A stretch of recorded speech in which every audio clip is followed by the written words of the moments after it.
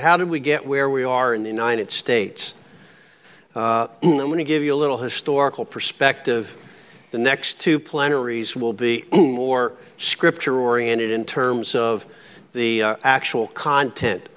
But the question, first of all, is how did we, and you have notes here if you want to follow along. I'll be more like preaching than reading the notes, but page 17 in your notebook, okay? How did we get here?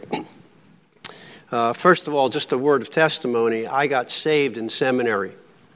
I got to seminary. I won't give you the details, don't have the time.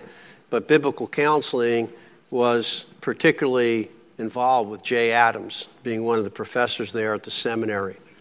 And somebody called them cemeteries. I got raised from the dead in one of them, so I'm eternally grateful for that. And Jay Adams is basically my spiritual father. So how did we get here? First of all, just to give God the praise and glory, He's the only one that knows how we got here, okay, totally, because He's the only true historian. He's the one in eternity planned history, and we're responsible for living it out, but He's the one that knows all the ins and outs and the true reasons why we are where we are. He planned it. He providentially directs it. He's the only accurate one, and the way we get to understand God's mind is in the Scripture. And so I hope that what we're going to look at now is biblical in its basis. So where's here? We live in a global village. I believe there's a coordinated satanic movement that is worldwide. However, I'm going to focus on us here in the States and, say, Canada. This was given a couple of years ago at a conference where the ACE, the Alliance of Confessing Evangelicals, and the seminary where I teach, we coordinated and did this. And I'm going all over the world, and wherever you go, you run into this. Whether it's on a plane with somebody complaining about how, and this is years ago, Obama should cut money to Uganda and other countries because homosexuality is still a crime in that country. I had to tell the American I was sitting with, have you ever been to Uganda? No. Do you know anything about Uganda? No. I said, I've been there. And guess what? They have Martyrs' Day. What's Martyrs' Day? That's where a bunch of young pages, young men, some were Roman Catholic, some were Anglican, the Episcopal Church in England years ago.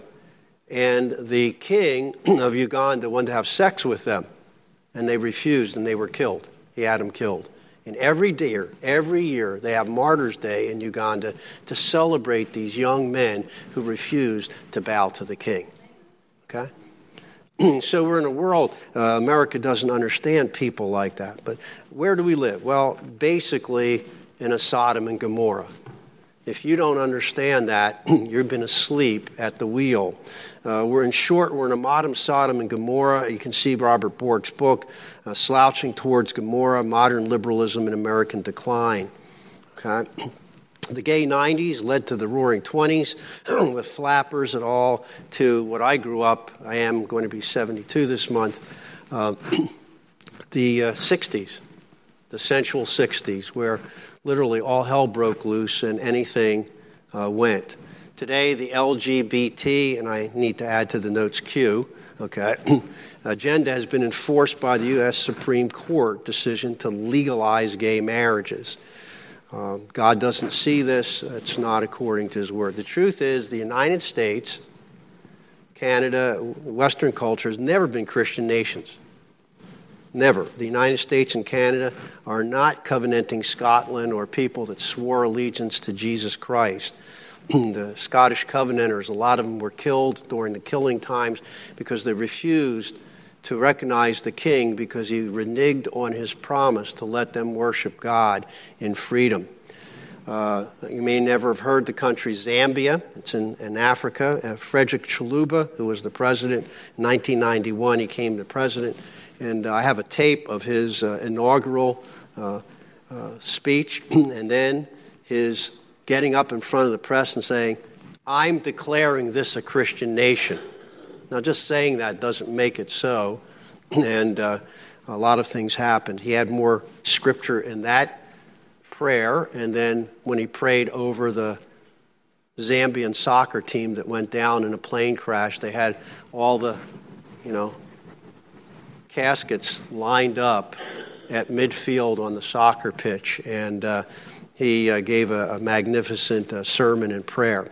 It's not even like that. However, the United States has been affected by biblical principles, right? I mean, anybody that's honest would have to say that. The Bible verses on public buildings, right? Government buildings, they have it. The U.S. has paid Christian chaplains in the U.S. Senate and the House since constitutional colonial times.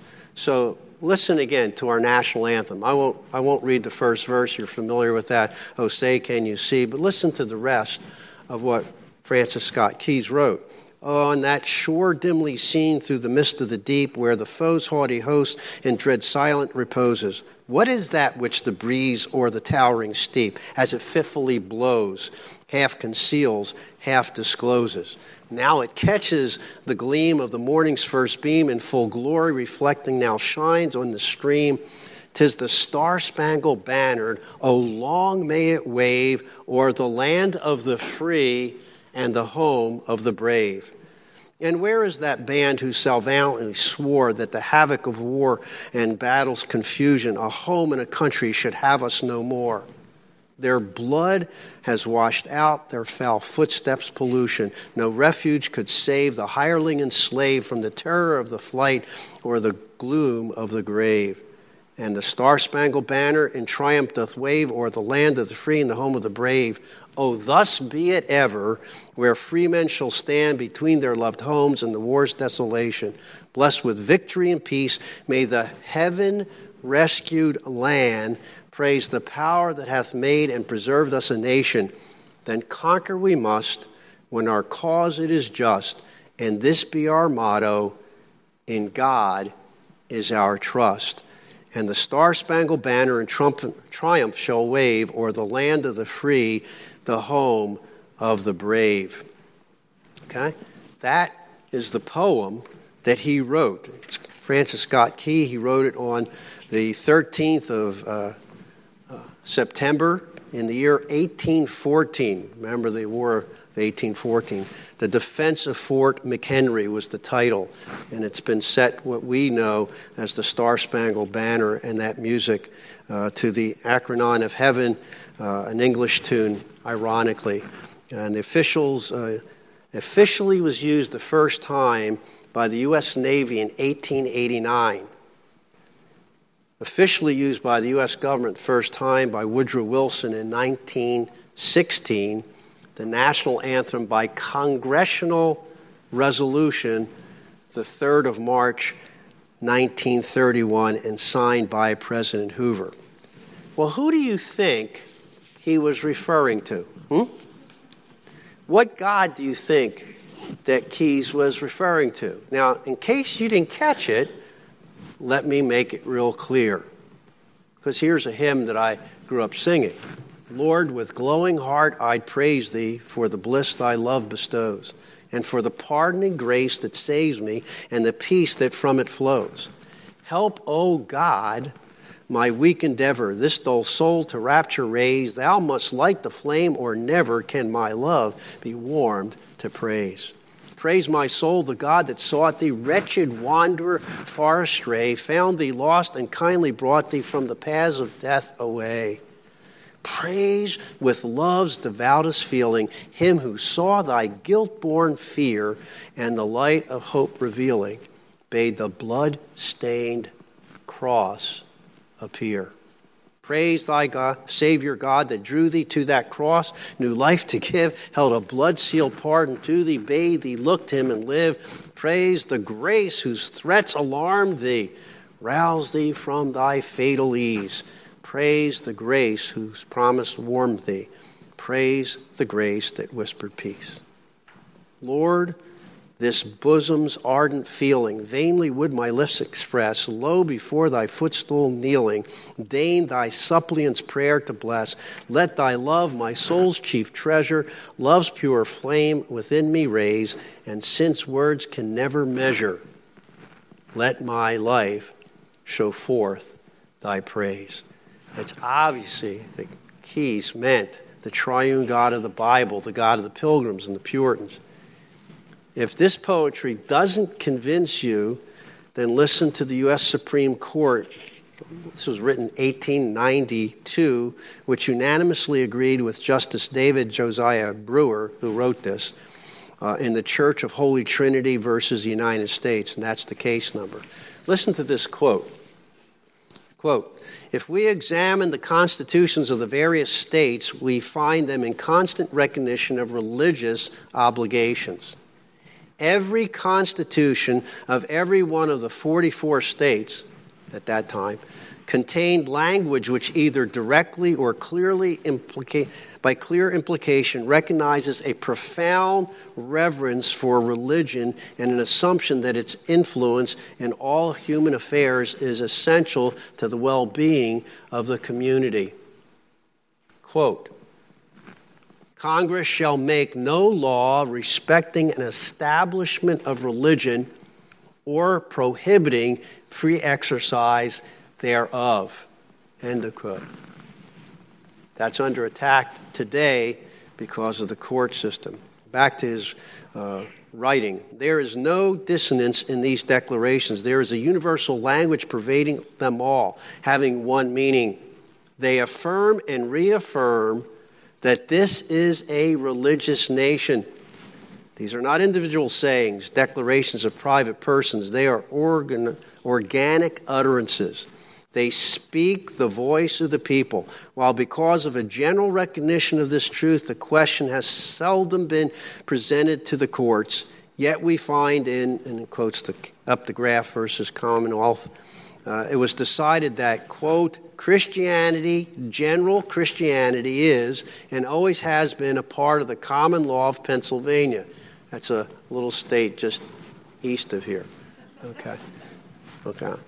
"Not Christianity with an established church and tithes and spiritual courts, but Christianity with liberty of conscience of all men. The case assumes that we are a Christian people and the morality of the country is deeply engrafted upon Christianity and not upon the doctrines of worship of those impostors. It is also said, and truly, that the Christian religion is part of the common law of Pennsylvania. These and many other matters which may be noticed add a volume of unofficial declarations to the mass of organic utterances that this is a Christian nation." Now, beloved, don't hold your breath. You won't hear that from the present U.S. Supreme Court. But that's the nation. Now, again, as I said last night, our nation has lots of sins, right? Slavery, pornography. We probably produce more pornography. We've killed millions in the womb. So this is not a godly nation at this point.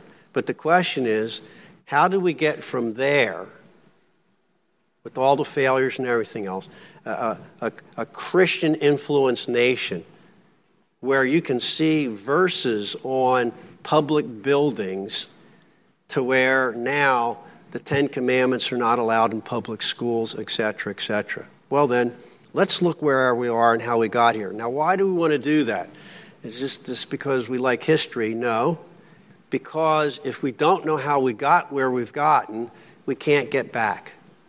In fact, I think we have to get back past where we were so that we can finally have something that's called a Christian nation.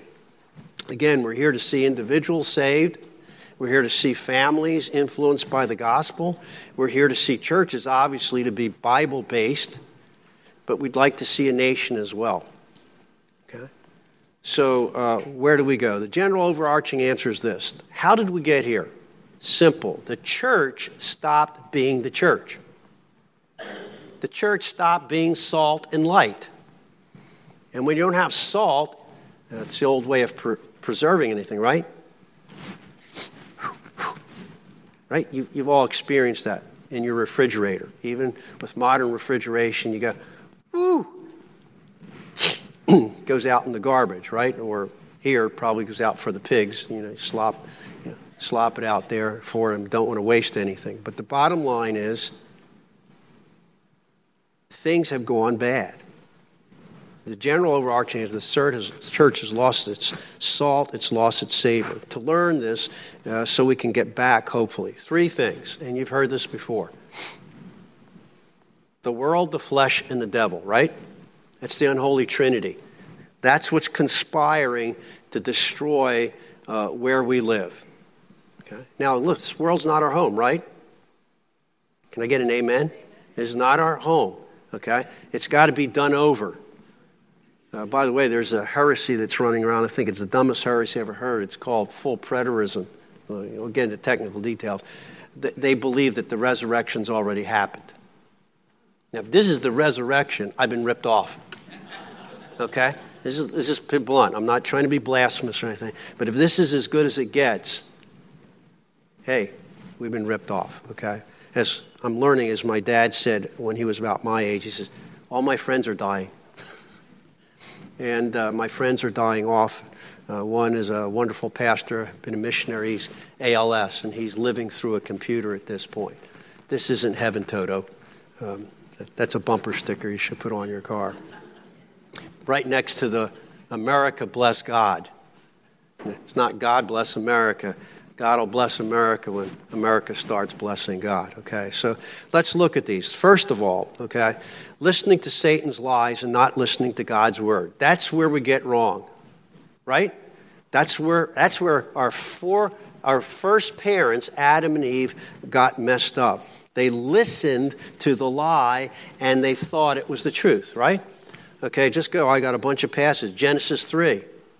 Did God really say, you eat that, you'll die? Nah. By the way, as I said last night, I want to know, was the creation Narnia or something? What are they talking to a snake? It's one of the first ones I'm going to ask to heaven. What are you talking to a snake for?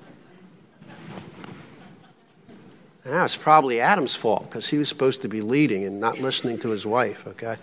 In that bad sense. Did God really say? Genesis 6. Really? Really? There's going to be a flood? Are you nuts? One little girl said, what was Noah preaching? We know that from the scriptures. What was Noah preaching? Get on the ark. No ark, no salvation. And we know from 1 Peter, it represents baptism. Christ is the only one that get through the flood. No flood. There was a real flood. Genesis 12. Y'all need to get out there and multiply and replenish the earth and have dominion over it. We don't want to do that. We want to stick together and build a big tower and have a famous name. God goes, really? Okay. Can you imagine the work site the first day? Which being translated means, give me the hammer. And God says, fine, you won't scatter, I'll scatter you, okay? The lies, right? We can live here. We can make a name for ourselves. We don't have to do what God says. Okay, you go one-on-one with God, and you're going to lose. I've had to say that in counseling, right? I had to say that to a pastor. I said, I'm going to leave my wife. I know it's wrong, but God's going to forgive me, and I'm going to go serve the Lord with this other woman. I said, really? I said, where'd you get that? I'll tell you what. I said, you stay here and give me a 20-minute head start. He says, why? I said, I promise you're going to stay here. Why? I said, because when God deals with you, there could be collateral damage. And I need a 20-minute head start, okay? Because you're going to sit here and thumb your nose at God. God's going to wipe you out. I have to say things like that in people. I was supervising someone recently, and it's very interesting. This inner city couple come in. They were Christians, but he was committing adultery. He says, I'm not going to repent. And the guy from China that I'm training, he didn't know what to do. So I'd say, the guy's big. Okay. I said, sir, excuse me, before you leave, can I say something to you? He said, what? I said, do you think I can take you? He looked at me and I said, yeah, I'm a skinny old white guy, and you're a big black dude. I said, but I want to tell you something. You go one-on-one with God, he's going to clean your crock.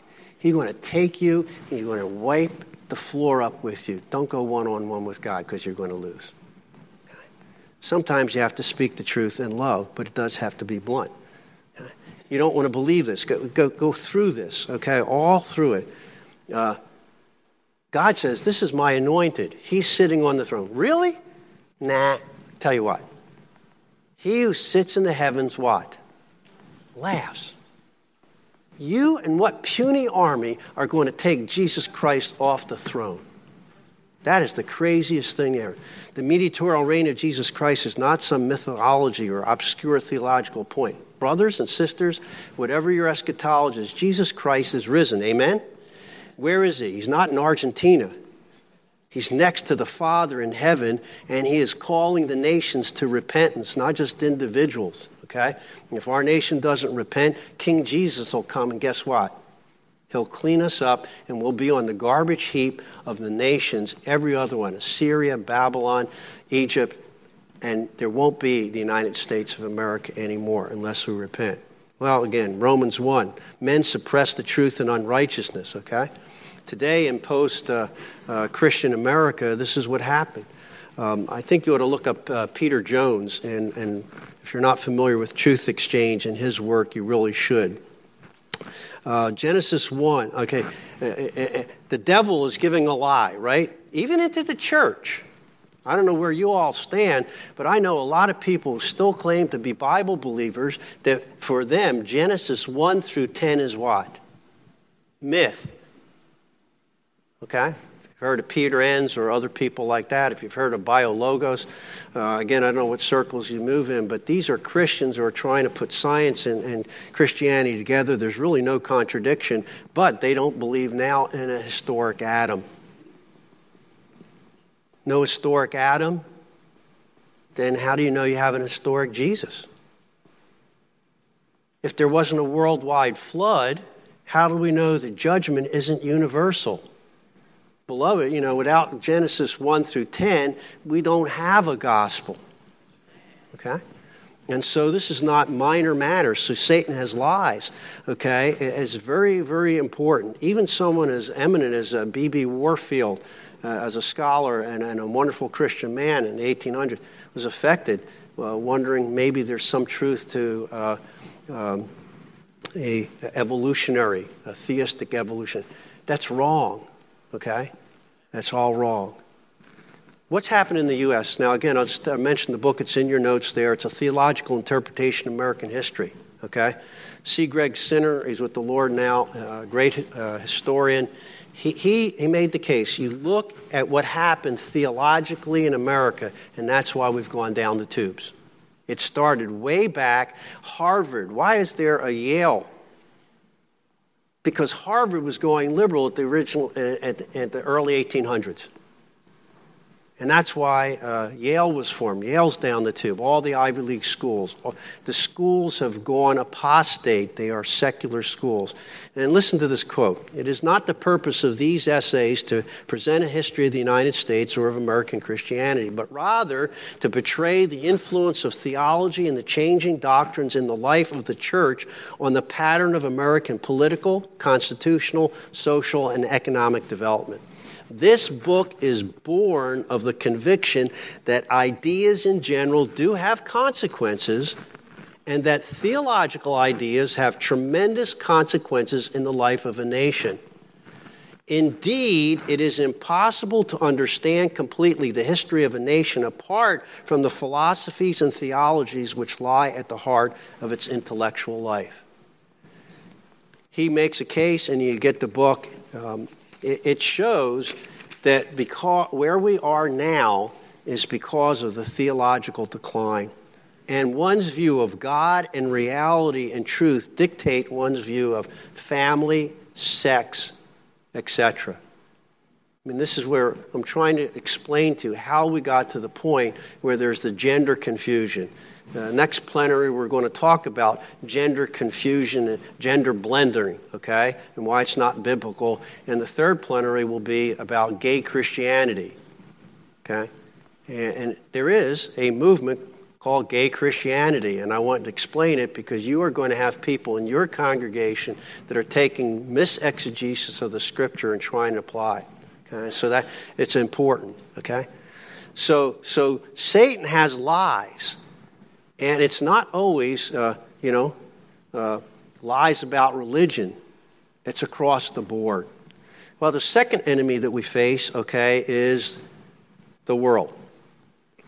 And the world and the devil work together to destroy culture. Okay, and there's a synergism. It gets worse. There's Satan, and then there's the lies of Satan, and then there's the world. Okay, and I'll go through this quickly. God warns his Old Testament covenant people, right, not to make covenant with pagans. Remember? What's the worst thing? One of Satan's main tactics in my first church, a rural church in New Jersey. I saw this all the time. Christians hooking up with non-Christians. Okay? Yeah. Interracial marriage isn't wrong biblically. Interfaith marriage is. Okay? Might have mentioned, where did we get the worldwide flood? From a bunch of, it's not angels and women having sex. I mean, that's not possible. Angels don't have bodies, okay? The point is, it was Seth's line, Cain's line, and what? You got big, bad, rebellious people. And God says, that's it, I'm starting over again. When Christians start making relationships, whether it's marriage or others, with them, God warns his people against that. The new covenant, you have the same thing. Look at 1 Corinthians, 2 Corinthians 6 particularly, that whole passage in terms of the bad sexuality in terms of 1 Corinthians, 2 Corinthians. That's a bad congregation, by the way. I would never tell a young guy, take that as a pastorate. Okay? Corinth was a mess. Okay? You got a guy sleeping with his stepmother. Paul goes, what are you doing? Put the guy out of there. So it's a mess. But God warns, okay, not to be unequally yoked together. Revelation 2. One of the tactics, remember Balaam? He wanted the cash, right?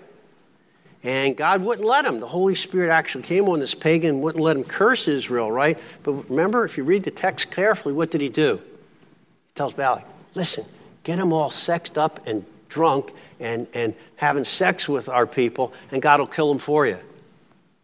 Right? And he did that. The Israelites did that. And the priest had to go spear a couple right in the middle of it, okay? Anyway, so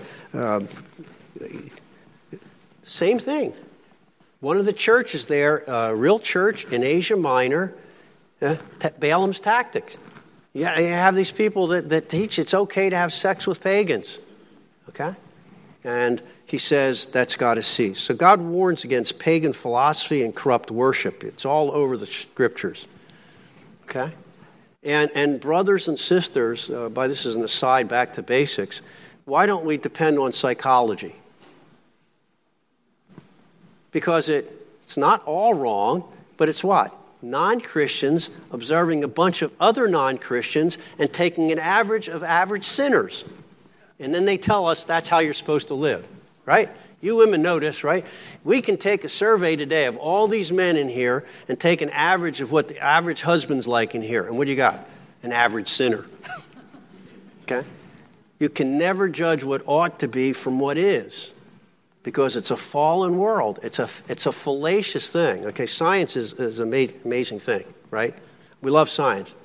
But in America, we almost bow down and worship science, right? 30 years ago, they're saying to me, Skip, don't eat butter. It'll clog your arteries. It'll kill you off. Eat margarine. Now, what are they telling me now? Don't eat margarine. Eat butter. That's science. That's a funky little example, but it's true. Why? Because we learn more and more as we go along. But guess what? There's only one person in the universe that knows everything. Who's that? It's God. God is the only one that has infinite knowledge and how everything relates to everything else and never messes it up. So any honest scientist, okay, will tell you what, we have a relative, it's a long story, psychiatrist, it's a long story, but the psychiatrist's name was Funkenstein, Dr. Funkenstein. He said, what could I be? With a name like that, I had to be a psychiatrist, right? And he said, why do these drugs work? You know what he say? We don't know. Now that's an honest scientist for you. We don't know. We're just doing the best we can with what we have, okay? So when we argue, let's not go to science, let's go to Scripture. Why? Because we want capital T truth, not minor T truth, okay? So the modern church is impressed with power, isn't it, right? We're impressed with the social sciences, with the physical sciences. But there's a difference. The social sciences are not hard sciences. I can't go, that's a rabbit's trail I can't go down, but social sciences are not sciences, but thinly guised philosophy and social planning. I've done that in a book that hopefully is going to be republished in July, The Biblical Battle for the Family. It's in your notes. Christian Smith, The Sacred Project of American Sociology, Moral Darwinism, How We Became Hedonists, Sexuality, again, being part of the social sciences, supposedly biologically based, but have you noticed we've been switched and baited?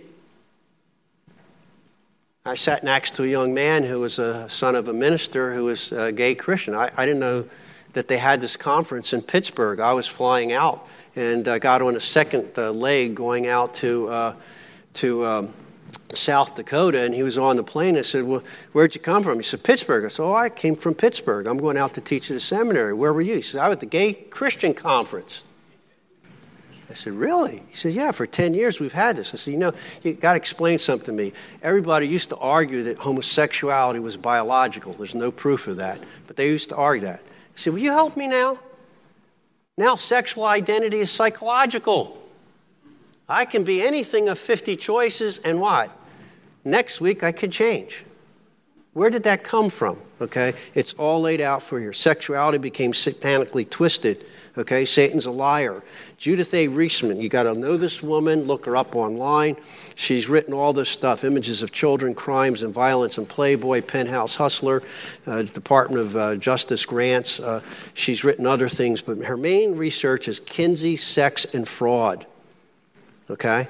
And she says this, okay, down there in the quote. She concludes in Crimes and Consequences. So without debating the matter, mainstream America and the culture was pushed and prodded into sexual revolution by the Sexually Freer Academy and the mass media under the influence of elite foundations. The American population became slowly Kinseyfied, believing to a significant degree that anything goes.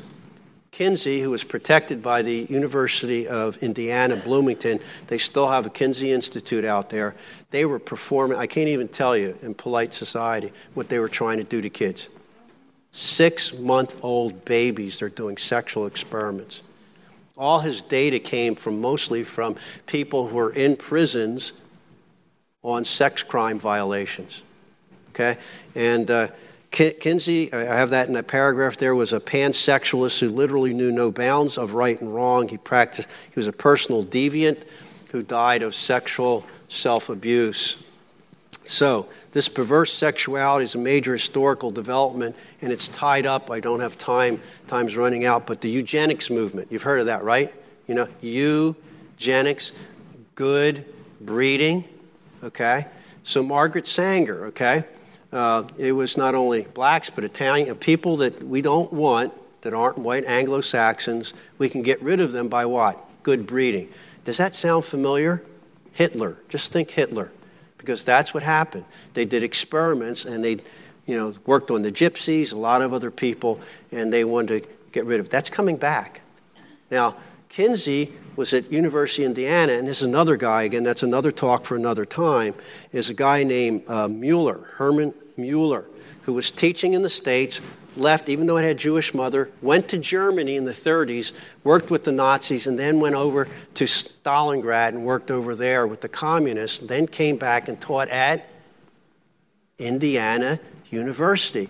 Now, you may not hear that name, but there is a Herman Mueller sperm bank named in his honor, which stores and gives out sperm from Nobel Prize winners so that we can actually create a race of superhumans.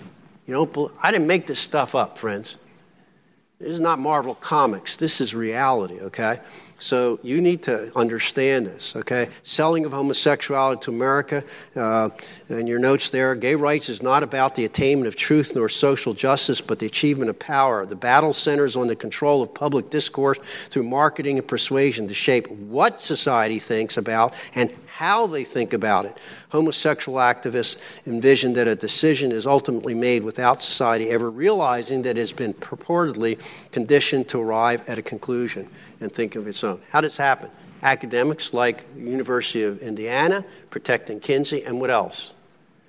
Grants like foundation grants, the Rockefellers and others gave what? And Carnegie, okay, Pittsburgh stuff.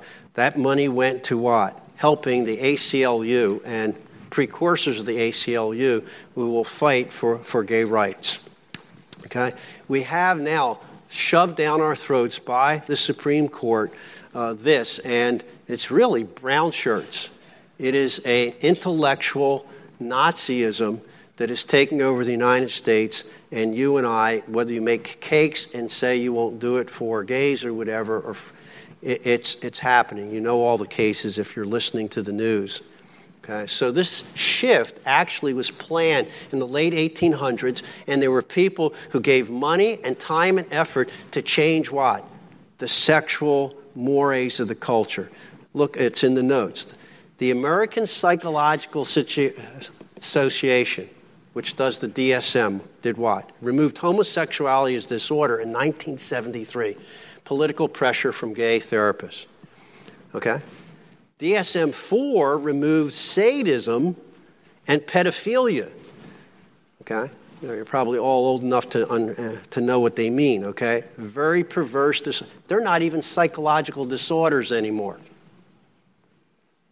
See, that's what we're talking about, cultural change. It didn't just happen in the 60s. This had been planned for 100 years and has been worked at. The modern church inadvertently makes things worse, I think. Next major point, if I can get to it before we close. We've become worldly, adopting the standards of seemingly successful pagans next door and the manipulated data of a new form of revelation on par with the Bible, which is social science. Or we withdraw waiting for the rapture to get out of suffering, where we become the moral majority and not the bride of Christ. Okay? God alone is the moral majority and his law is the standard. We barter away our birthright of the word and spirit for a man-made stew made up of social sciences, especially psychology and state-licensed sex therapists. The mediatorial reign of Christ is ignored instead of staying in the arms, and I'm making a metaphor here, instead of staying in the arms of our heavenly bridegroom, who alone can produce in us the fruit of the Spirit. Maybe it's inappropriate in this talking about sexuality. The church cannot produce love, joy, peace, patience, right, on its own, right? A woman can't get pregnant on her own. You know, like, I hate to say this, but to our gay and lesbian friends and others, it still takes a sperm, it still takes an egg to get a kid, whether it's in a dish or it's in the body of a woman, right? And as far as I know, there's only one place to get sperm. There's only one place to get an egg. There's some nasty created realities that aren't going to change just because academics want to make it so. Okay? And so Western culture is like on a bad acid trip. I'm serious. We're all running around. Look, if you don't know who you are, okay, and it's just not sex, right? It's the Furies. Have you heard of the Furies? That also came to Pittsburgh. They're the kids that think they're animals. Serious. I've met them wearing foxtails, and they think they're a fox. This kid thinks he's a wolf. Well, I got one way to cure that. I'll take you to Yellowstone and drop you off with a local wolf pack, and you'll come to I'm serious. I'm not making fun of people. It's reality. What? You'll become one of two things. I'm in the wrong pack, or I'm not a wolf. I'm a birder. I love wild birds, okay? But if I jump off this building and flap my wings, I'll tell you what. I'll hit the ground, not running. I'll be running all over the ground. Okay, so we remember, Jesus said what? Pagans have more street smarts than his people, right? The worldly people are smarter than his people. And we've been asleep at the wheel for 150 years, okay? Anyway, The fundamentals in losing the battle. After World War II, we realized, Lord, we won the monkey trial, the Scopes trial, but lost the culture.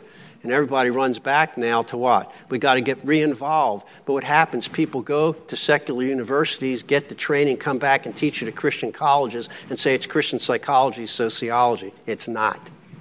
Okay. The third and final one, just to end with this, laziness in living and not loving the suffering Savior and his cross. Enemy 3, what?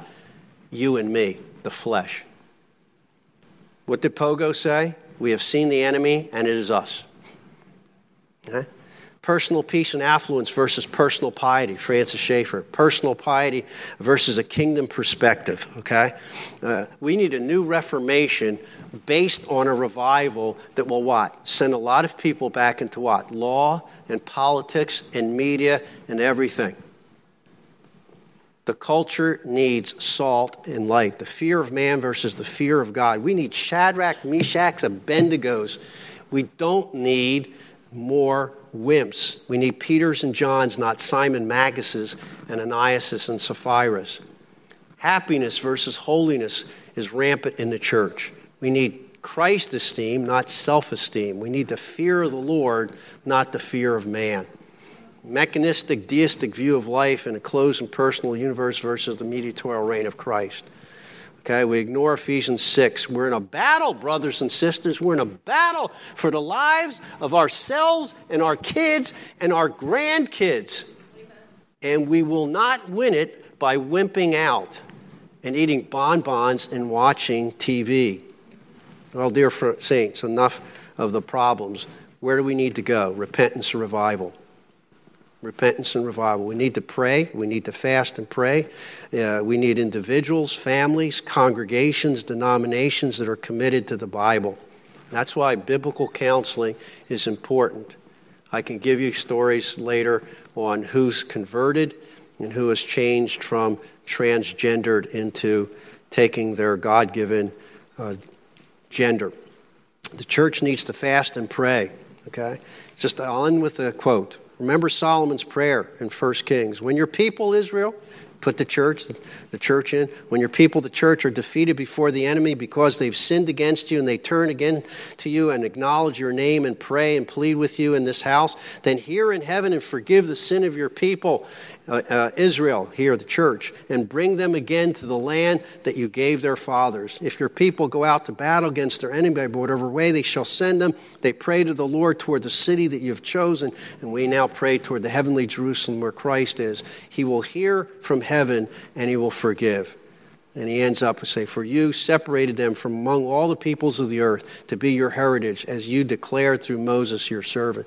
You, brothers and sisters, you have no idea how important you are. You are blood-bought, you are Christ's people, and you are responsible for taking that good news to the people. We must be salt and light. Again, Rosaria Butterfield and the works that she has, the foolishness of cross-centered preaching must be the main tool, as it has been in every generation from Adam and on. Enoch preached, Noah preached. It's preaching. We need the light of the gospel, not the gospel light. Okay? We need something that will fill the souls of men. We don't need so many weak-willed Hamlets to be or not to be and commit individual, familial, and societal suicide. Good news, bad news. We've never been closer to the Roman Empire than today. Bad news. Good news, gospel work then, gospel work now. What shall we say to these things? If God is for us, who can be against us? He who did not spare his own son, but gave him up for us all, how will he not also along with him give us all things graciously? Who shall bring any charge against God's elect? It's God's. You can never be condemned because of Christ. Amen? And if you're here without Christ today, you are condemned already. So you need to talk to me about getting right with God. If I could get to seminary unconverted, you could get to a biblical counseling conference and be unregenerate. You're not going to do anybody any good being dead in your trespasses and sin. No, and all these things are more than conquerors through whom who loved us, for I'm sure that neither life nor death, angels or rulers, things present nor things to come, nor powers, nor height, nor depth, nor anything else in all creation will be able to separate us from the love of God in Christ Jesus our Lord. right? The resurrection is real. Can you say it with me? The resurrection is real, and Christ is coming back on the clouds of glory. I tell you this, brothers, flesh and blood can't inherit the kingdom of God, nor does the perishable inherit the imperishable. Behold, I tell you a mystery. We shall not all sleep. We'll be changed in a moment, in the twinkling of an eye, at the last trumpet. For the trumpet will sound, the dead will be raised imperishable, and we shall be changed. For this perishable must put on imperishable, mortal must put on immortality. When this perishable puts it on, imperishable, the mortal puts on immortality, then shall come past the saying that's written, death is swallowed up in victory. O death, where's your victory? O death, where's your sting? The sting of death is sin, and the power of sin is the law, but thanks be to God who gives us the victory through our Lord Jesus Christ. Therefore, my beloved brothers and sisters, be steadfast, immovable, always abounding in the work of the Lord, knowing that in the Lord your labor, your counsel is not in vain. Therefore, my beloved, be steadfast, immovable, always abounding in the work of the Lord, knowing that the Lord, your labor, is not in vain. Let's pray. Lord God, we're in a battle. It's over our heads. We can't do this. Lord, things were very bad in Europe when the Reformation came, and you tore things up, and a lot of people died. But Lord, the gospel went out, and gospel of grace, salvation alone, through Christ alone, through grace alone, to the glory of God alone. It transformed Western Europe. And Lord God, we need that today. We pray for America. We pray for our country. We pray for this state. We pray for this area, in the Cleveland area, that you will pour out your Spirit in a fresh way, and that from revival may come real reformation, so that people will know they're not animals, and they'll not be confused about their gender. Pray this in Christ's name. Amen.